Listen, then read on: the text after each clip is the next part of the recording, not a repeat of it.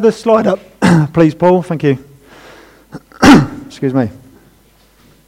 We're now in the third Sunday of our four-part series on eternity, we've called it. And the first week, John led us through talking about what happens when we die, what happens beyond.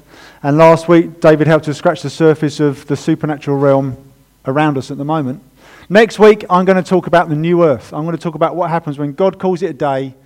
He says our number's up as a species, as mankind, and he's going to do something new, what that will look like for us believers. We're going to look at that, because there can be a bit of mythology and a bit of confusion around that as well. This week, I'm going to talk about something that rarely gets a mention these days, to be honest, in the church at large. And actually at Beacon here, we don't talk about it. We do mention it, but we don't talk about it enough, and we thought it was appropriate we spend a Sunday talking about this subject. And it is a bit of a hot potato. Some people believe it's not even true. It's just a myth. Even people who read the Bible and believe in the Bible explain it away with different means. Some people find it hugely offensive. I understand why. Some people are just so fearful of the subject they'd rather not think about it. And it's nice to bury your head in the sand. But we need to talk about it. It's hell, and we need to talk about hell. It's in the Bible. And what I want to do today, my aim is to dispel false notions and confusion. I want to be honest without fear-mongering. It's okay. I want us to, in the next half hour or so, be able to embrace what we do know about hell and be content to know there's lots that we don't. Okay? Is that all right? The fact of the matter is, hell is not a concept dreamed up by fire and brimstone preachers. You're a sinner, you're going to hell, be terrified, come to Jesus. He loves you, by the way. It's kind of a bit topsy-turvy, isn't it? It's not made up by them, but the one person who spoke about hell more than anybody else in Scripture, the first person to define it specifically, and the first person to really overtly warn us about hell was Jesus himself. So we're going to look at a number of verses. I'm going to do a quick overview, a number of different verses that describe hell, and we can learn what we can learn from that. Then we're going to talk about why it's necessary, and then talk about our response. So I'm going to talk about three things: outer darkness, eternal choice, and then a passage home. First of all, there's just a note I just need to make. Hell is not the devil's HQ. You can see it in the movies. You can imagine, even in the Screw-Tape Letters, C.S. Lewis's famous book about letters between devils, talking about a believer, and they're making their plans how to deceive this believer. You can picture this image almost like the devil sitting behind a big mahogany desk in his office, sending his minions off from hell. He's in his big tower block office, his Trump Tower. Ooh. Joking, but that kind of thing. I said that out loud, didn't I? Sitting behind his big desk, sending his minions off to do their evil plans back on earth. Hell is not the devil's HQ. Earth is. Revelation chapter 12, verse 9. We can do a bit of skipping about, just so you're forewarned. Revelation 12, verse 9. This is what happened back in the day when the devil, Satan, rebelled, and some of his followers did with him, some other fallen angels. Revelation 12, verse 9 says, "And the great dragon was thrown down, the ancient serpent who is called the devil and Satan, the deceiver of the whole world. He was thrown down to the earth, and his angels were thrown down with him." He's here. This is where he operates. This is his base, which means either you need to be aware and very concerned, because he has some power. We don't give him too much credit, and Christ is far greater. He pales in insignificance in comparison. But he has some power, and he does have evil plans and ploys to deceive us. And he's very deceptive. He's even described as an angel of light. He's very good at lying. He's here. Be aware and concerned, but if you're in Christ, you don't need to be aware and concerned. You just need to be aware and emboldened.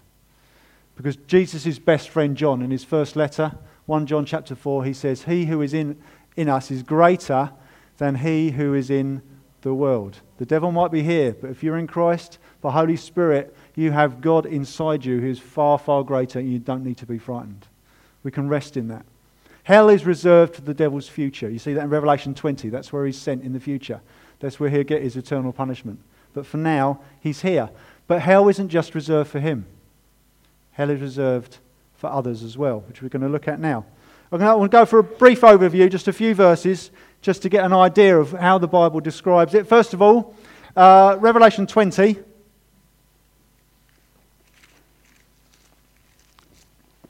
Revelation 20, verse 15. This is what happens at the Great Judgment. We're going to see a few verses that describe what happens at the Great Judgment in the future. Revelation 20. Revelation is the final book of the Bible, quite appropriately placed, talking about the end times. Revelation 20, verse 15. And if anyone's name was not found written in the book of life, that's the list of God's people who is saved. If anyone's name was not written in the book of life, he was thrown into the lake of fire, is what it's called. Yeah, ooh, it doesn't sound good, does it? The lake of fire. If you turn to the next chapter, chapter 21, and look at verse 8. Revelation 21, verse 8, continues. But as for the cowardly, the faithless, the detestable, as for murderers, the sexually immoral, sorcerers, idolaters, and all liars, their portion will be in the lake that burns with fire and sulphur, which is the second death. Anybody here who's never lied? We're all liable to be on that list. Oh, April, you just lied. Yeah. We are all liable to be on that list, actually. We can look at that and go, oh yeah, that's the real baddies. Actually, we're all liable to be on there. And as a result, your destiny, by default, is this lake of fire. There it is again, a lake that burns with fire and sulphur. Turn to Matthew chapter 13, the first book of the New Testament. Matthew chapter 13. This is Jesus' own words. Matthew 13, verse 49. Here again, Jesus is talking about the great judgment to come, and he says, Matthew 13, 49, so it will be at the close of the age, the angels will come out and separate the evil from the righteous and throw them into the fiery furnace, he's now describing it, a fiery furnace. In that place there will be weeping and gnashing of teeth. That phrase will come up again in a second. Doesn't sound good, does it? A fiery furnace where there is weeping and gnashing of teeth. Let's hear Jesus' words again. 2 books ahead. Luke, verse 16. We're coming to the end of our skipping around. Luke 16, verse 22. Here he is telling a story, a parable. It's one of his stories where he describes a notion, helps to get across a message. And he's talking about a poor man and a rich man who both die. And the poor man goes to heaven, the rich man goes to hell, Hades. And it's not a question about how much money you got as to where you're going to go. That's missing the point of the story. It's about the question of the heart, okay? But he says in verse 22, the poor man died and was carried by the angels to Abraham's side. He's gone to heaven.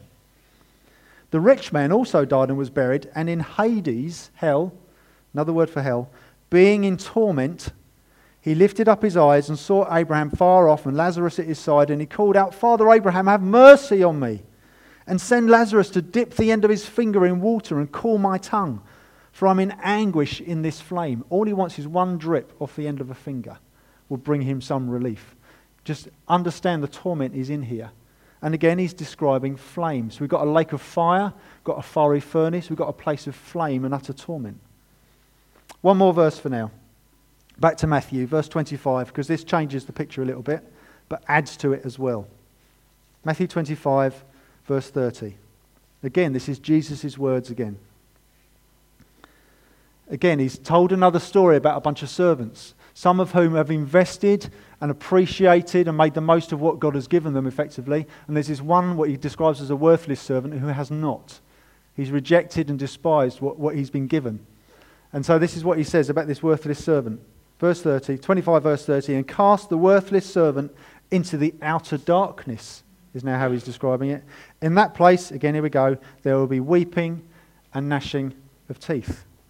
Lake of fire, a fiery furnace, a place of flame, or outer darkness. Interesting, isn't it? Much picture language is used in Scripture to describe hell, as we've already seen. Means we need to understand these means more of a method of description than literal. You can see in the movies sometimes, you see this big volcanic crater on fire and the people treading water in it. Help me, help me. It means a lot more than that. What it means is, if, for example, if I was a bit, I don't know, derogatory about a certain residential area, a certain council estate, and I described it as a dump, you'd know I mean it's not actually a dump. but you get an essence of what I'm trying to say. If I say somebody's house is a palace, you know straight away it's not an actual, and we're talking about the Queen, of course. Generally speaking, we're not actually talking about a palace, but you get the essence of what I mean when I use that metaphor. If I describe a tourist location as paradise, you know it's not actually paradise, but you know what I mean by that. Yeah? Does that make sense? And so in the same way, hell may not literally be a lava pit or a torture dungeon. It can't simultaneously, for example, be outer darkness and eternal fire. How does that work? Fire is light. Eternal darkness, eternal fire, it doesn't work. But we immediately understand the horror and the destitute abandonment that comes when you find yourself there. That's what the Bible's trying to get across. Not the literal details. It's hard to describe, but here's just a taste of how horrible it is. Let's look a little bit more about what Jesus says about hell, particularly that last description, outer darkness. And I trust this will help explain why hell needs to exist. Because I don't know about you, but I've come across a number of people who tell me, I'd rather go to hell, that's where my friends will be, that's where the party is. Let's read some of these verses again and find out where the party really is. Matthew 25 still, verse 29. It's just the end of that story about the worthless servant. It says, "For to everyone who has will be more be given, and he will have an abundance. But from the one who has not, even what he has will be taken away. Cast the worthless servant into the outer darkness. In that place there will be weeping and gnashing of teeth." Skip to verse 41. He continues describing the final judgment in a new way. And he says, verse 41, "Then he will say to those on his left, 'Depart from me, you cursed.'" That's an important word. "Depart from me, you cursed, into the eternal fire," there it is again, "prepared for the devil and his angels." So they get to join them. "For I was hungry and you gave me no food. I was thirsty, you gave me no drink." Again, he questions their heart. He says, "You've just proved your worth. You've proved where your heart really was." And then he goes, verse 46, "And these will go away into eternal punishment, but the righteous into eternal life." Eternal punishment or eternal life? Which one's got the party? When people say, "I want to go where the party is, I'm going to hell with my friends," they got a false notion of what heaven's like and they've got a false notion of what hell's like. That word cursed I just mentioned is very important, because this is where outer darkness comes in, which is why it's such a significant description. To be cursed in the Hebrew world meant to be judged. That's what cursed means to be judged, have judgment over you. It means to be judged and removed from the camp for something you've done, or for what you've done. It means to be out and no longer in. It means to be excommunicated from the community, where there is, in community, there is favour, there is strength in unity, there is intimacy and shared supplies, there's support, strength, nurture, community. It's being cast out from that. To be in the outer darkness means to be cast away from society and abandoned into isolation and rejection. That's what it means to be cursed, judged, and sent out into the outer darkness. Which is why there is weeping and gnashing of teeth. Gnashing's a funny old word, it just means grinding. You're in such torment, not just physical, but just by an awareness of how isolated and abandoned and rejected and cursed you are. There's a grinding of your teeth. Utter emotional, spiritual torment. Because here's the thing. James chapter 1 verse 17 says, "Every good and perfect gift comes down from above, coming from the Father of lights." Every good thing comes from God. Every good thing. And so to be separate from God, to be cast out into the outer darkness, means to be apart from everything that is good. If you suddenly take God out of the equation, we lose all favour, all camaraderie, all community, all providence, all mercy, all joy, all peace, and on the list goes. Is that where the party is? To be cast out into the outer darkness is rejected away, sent away from all that is good. Now we're getting a flavour of what hell is really like. I suggest it's probably going to be some kind of solitary confinement for every individual. If community, union, intimacy is a good thing, and suddenly that's removed, I don't think you're going to see anyone.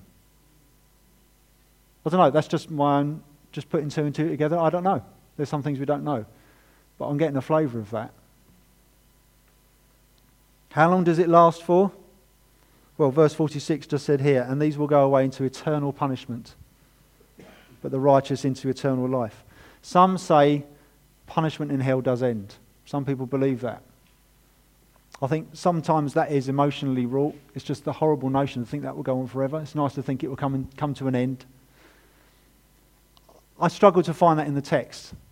Elsewhere in Revelation 14 says the smoke of their torment will go on forever. Some will argue that the smoke of their torment goes on forever, but their torment doesn't. I think we're starting to do a bit of origami with the pages. I don't know. But either way, to be honest, people talk about annihilation. That's what it means. You suffer for a time and then you're annihilated. You no longer exist. But the righteous continue for an eternal party in heaven and on the new earth. It's the opposite to eternal conscious torment is the other doctrinal term. There's annihilation and ECT, eternal conscious torment. To be honest, if you suffer for a long time and then it stops and you cease to exist, I'll happily agree to disagree. That's just where I currently stand on what the word eternal means. But to be honest, either way, it's a horror story. I mean, we can quibble over details. Either way, it's a horror story with no happy ending. Jesus is telling us that hell is real. Jesus is telling us that hell is horror. And he warns us. Why? Because we are all born heading in that direction. Why? Why should we be born heading in that direction? Is that fair? Well, this is where it comes down to eternal choice. See, sin is a word we use, and sin is a problem.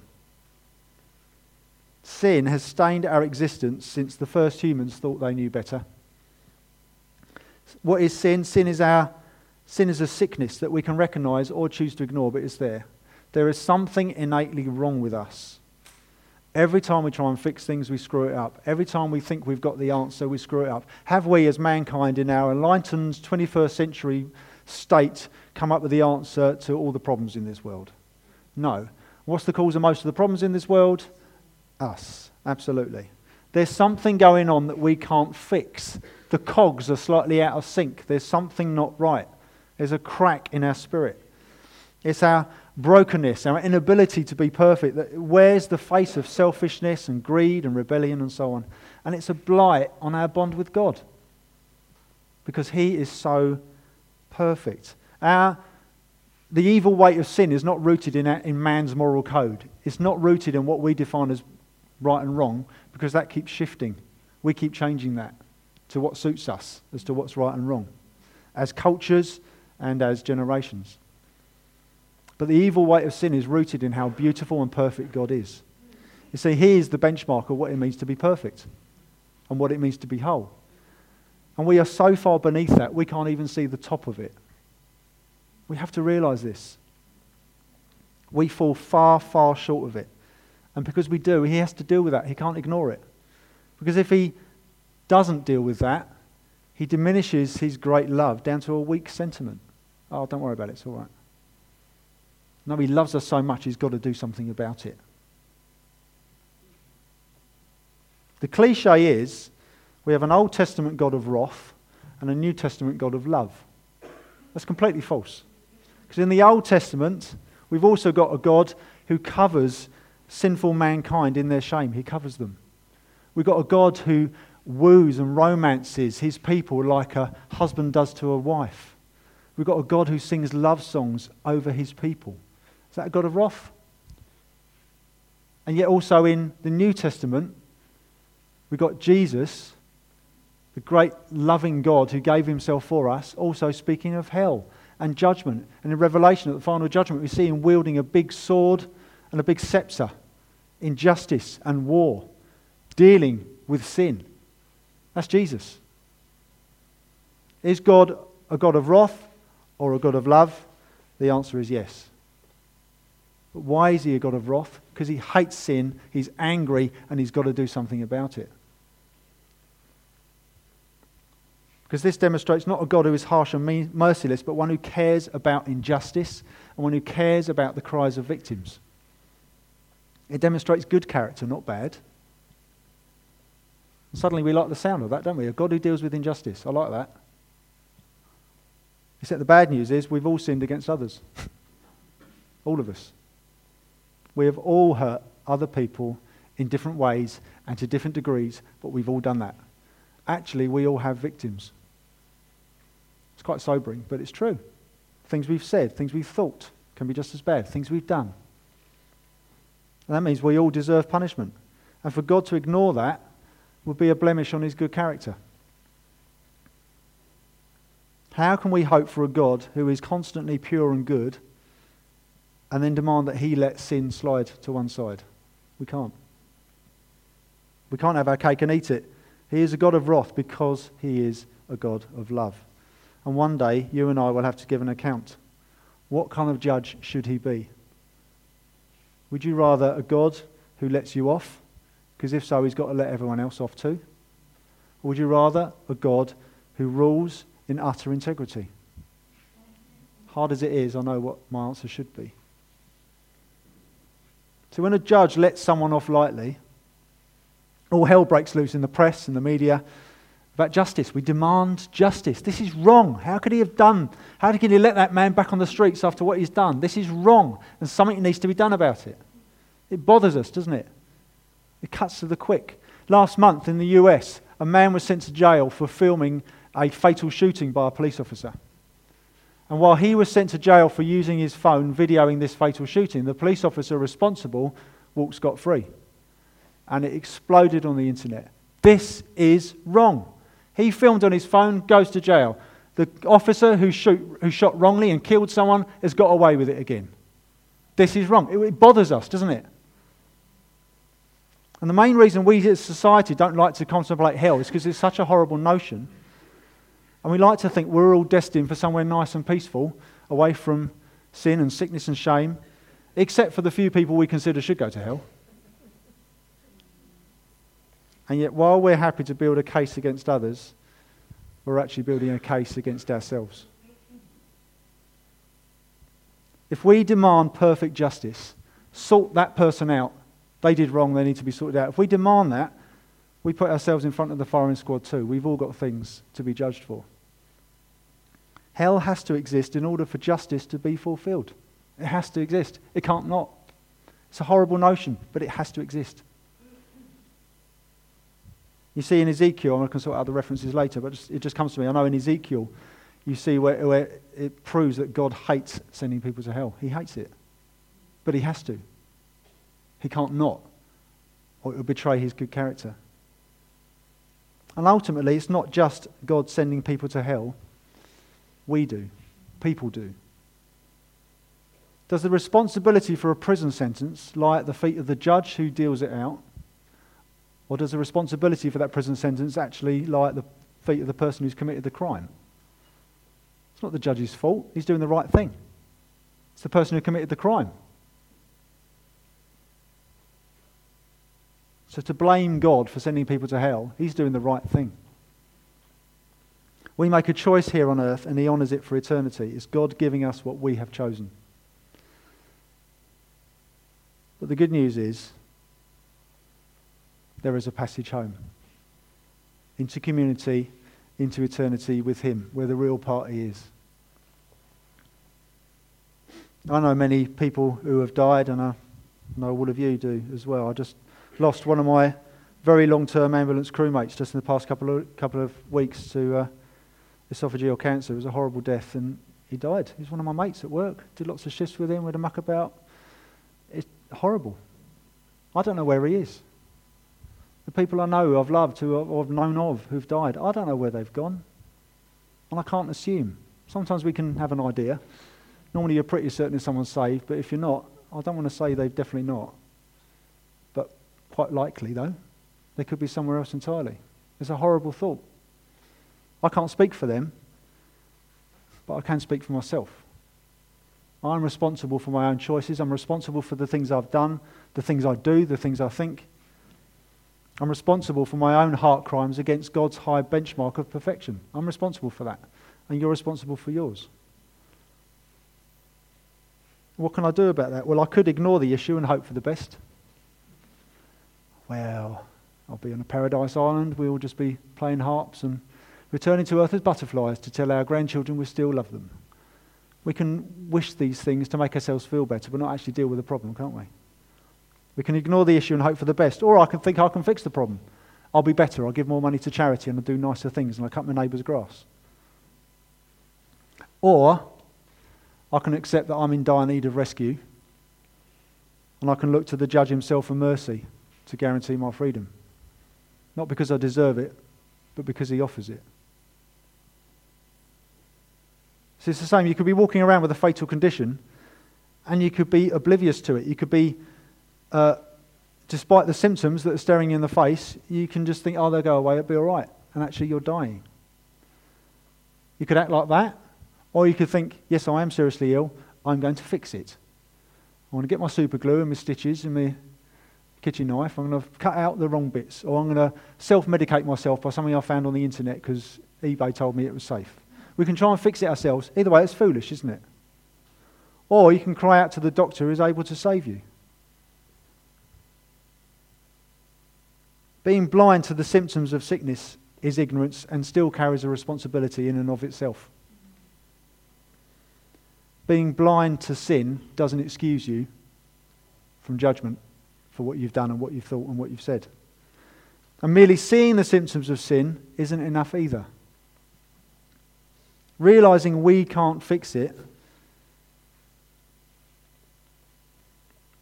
means asking for help to the only one who can. There's only one big enough. And that judge's name is Jesus. We don't look to him because we deserve it and we demand it. We can only look to him because he offers it. Mercy. He suffered in our place. He took the sentence that we rightly deserve, that we might receive release from this sickness and its consequential banishment from community for eternity with him, away from all that is good, and instead he welcomes us home because of what he's done for us. That offer is on the plate, but you need to receive it. Otherwise it's not yours. You need to look to him for mercy. It bothered Jesus enough that he spoke about this consequence, hell, more than anyone else in Scripture. It bothered him. One of the things that gets me up in the morning is that 38,000 people in this town heading in that direction right now. It bothers me, and it should bother you. As believers, it should inspire us to celebrate what a good God he is, what he has done for us. It should inspire us to preach the good news to others. If you don't believe, if you don't know Christ as your Lord and Saviour right now, I implore you not to bury your head in the sand, because that doesn't solve the problem. I implore you to listen to the voice inside that says there is a problem and something needs to be done about it. That problem won't go away. Just ask yourself, what if there was someone who could rescue you into eternal peace and rest? Just ask yourself, what if? Before I come to a close, I just want to show you a video. There's a magician in America called Penn Jillette. I don't know if you've heard about him. He's from a double act called Penn and Teller. You might recognise his face in a minute. He's an atheist, still is, staunch atheist. But I just want to show, I've just cut together a slice of a thing he did to his phone a few years ago that he put on the internet that's really helpful. One of the words he uses quite a lot is proselytize. It just means to preach. When he says the word proselytize, he's talking about preaching, okay? But just watch this, be provoked. If we can just pop the lights. Thanks, Luke. Watch this, and then we'll finish. I want to talk to you about this. I get home from the show, and at the end of the show, as I've mentioned before, we go out and we talk to folks and, sign an occasional autograph and shake hands and so on. And there was one guy waiting over to the side in the what I call the hover position after I was all done. Big guy, probably about my age. And then he said, I brought this for you. And he handed me a Gideon Pocket Edition. I thought it said from the New Testament, but I also thought it was Psalms from the New Testament, right? Psalms from just part of the New Testament. Little book about this big this thick, He said, I wrote in the front of it, and I wanted you to have this. I'm kind of proselytizing.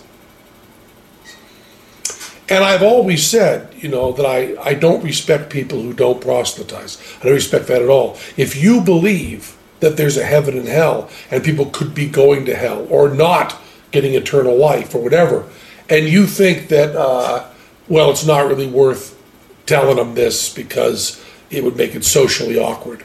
And atheists who think that people shouldn't proselytize, just leave me alone, keep your religion to yourself. How much do you have to hate somebody to not proselytize? How much do you have to hate somebody to believe that everlasting life is possible and not tell them that? I mean, if I believed beyond a shadow of a doubt that a truck was coming at you and you didn't believe it, that truck was bearing down on you, there's a certain point where I tackle you. And this is more important than that. And I've always thought that, and I've written about that, and I've thought of it conceptually. This guy was a really good guy. He was polite and honest and sane, and he cared enough about me to proselytize and give me a Bible. It goes on. There's more to it, but I just trust that's provoked us. An atheist saying to us, if you really believe eternal life is available to me, how much must you hate me not to tell me? We've all got friends, we've all got loved ones, we've all got neighbours, workmates. Now, there's a place for sensitivity and knowing how to broach these conversations, of course. We don't shove Jesus down their throat. They won't receive it like that. But in relationship and in conversation, how much do we love people and how much do we want to point them, lead them to Christ, invite them to get to meet who could be their saviour? This great judge who does express mercy because of what he did. Just, believer, if you know Christ, let me just ask you this. What has that video said to you? What is Holy Spirit highlighting for you right now? Just dwell on that for a moment. And friend, if you don't know Christ, when I speak of injustice and the need to fix that problem, does that resonate with you? Does that just prick at something in your heart? How do you think you fit into that equation when it comes to a God who sees and knows you? Everything you've thought, said and done that others probably may not even know. How do you think you fit into that equation? What would you say to him? Please know this, that he has done something to fix this cosmic problem. In his immense love, he has made it possible for you to never experience the agonies of hell, but you're able to run into his goodness and enjoy that forever. The answer is a person, the answer is Jesus. There's one of our pastors in South Africa, PJ Smythe, he says, life is short and hell is hot. What do you need to do about it? Let me just pray. Lord, we thank you that you are a good and merciful God. We thank you that you cared so much about us. You loved us enough that you told us about the consequences of our sickness, the consequences of the sin in our hearts.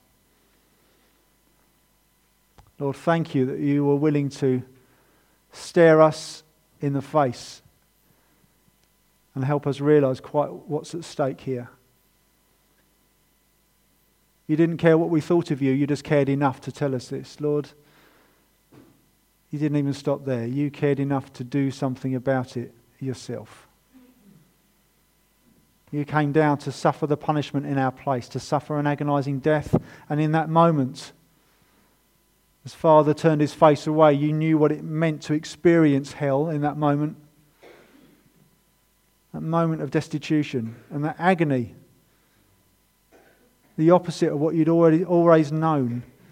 Having known God's love, Father's love, Holy Spirit, that community, that eternal dance, to know that forever until suddenly in that moment, standing in our place, was empty and dead and cold. Lord, thank you that you were willing to suffer that on our behalf, that we might never have to. Lord, inspire us to celebrate in light of that amazing truth. Inspire us to tell others. Inspire us to point others to you. Inspire us to invite others to come and meet you. Inspire us to warn others.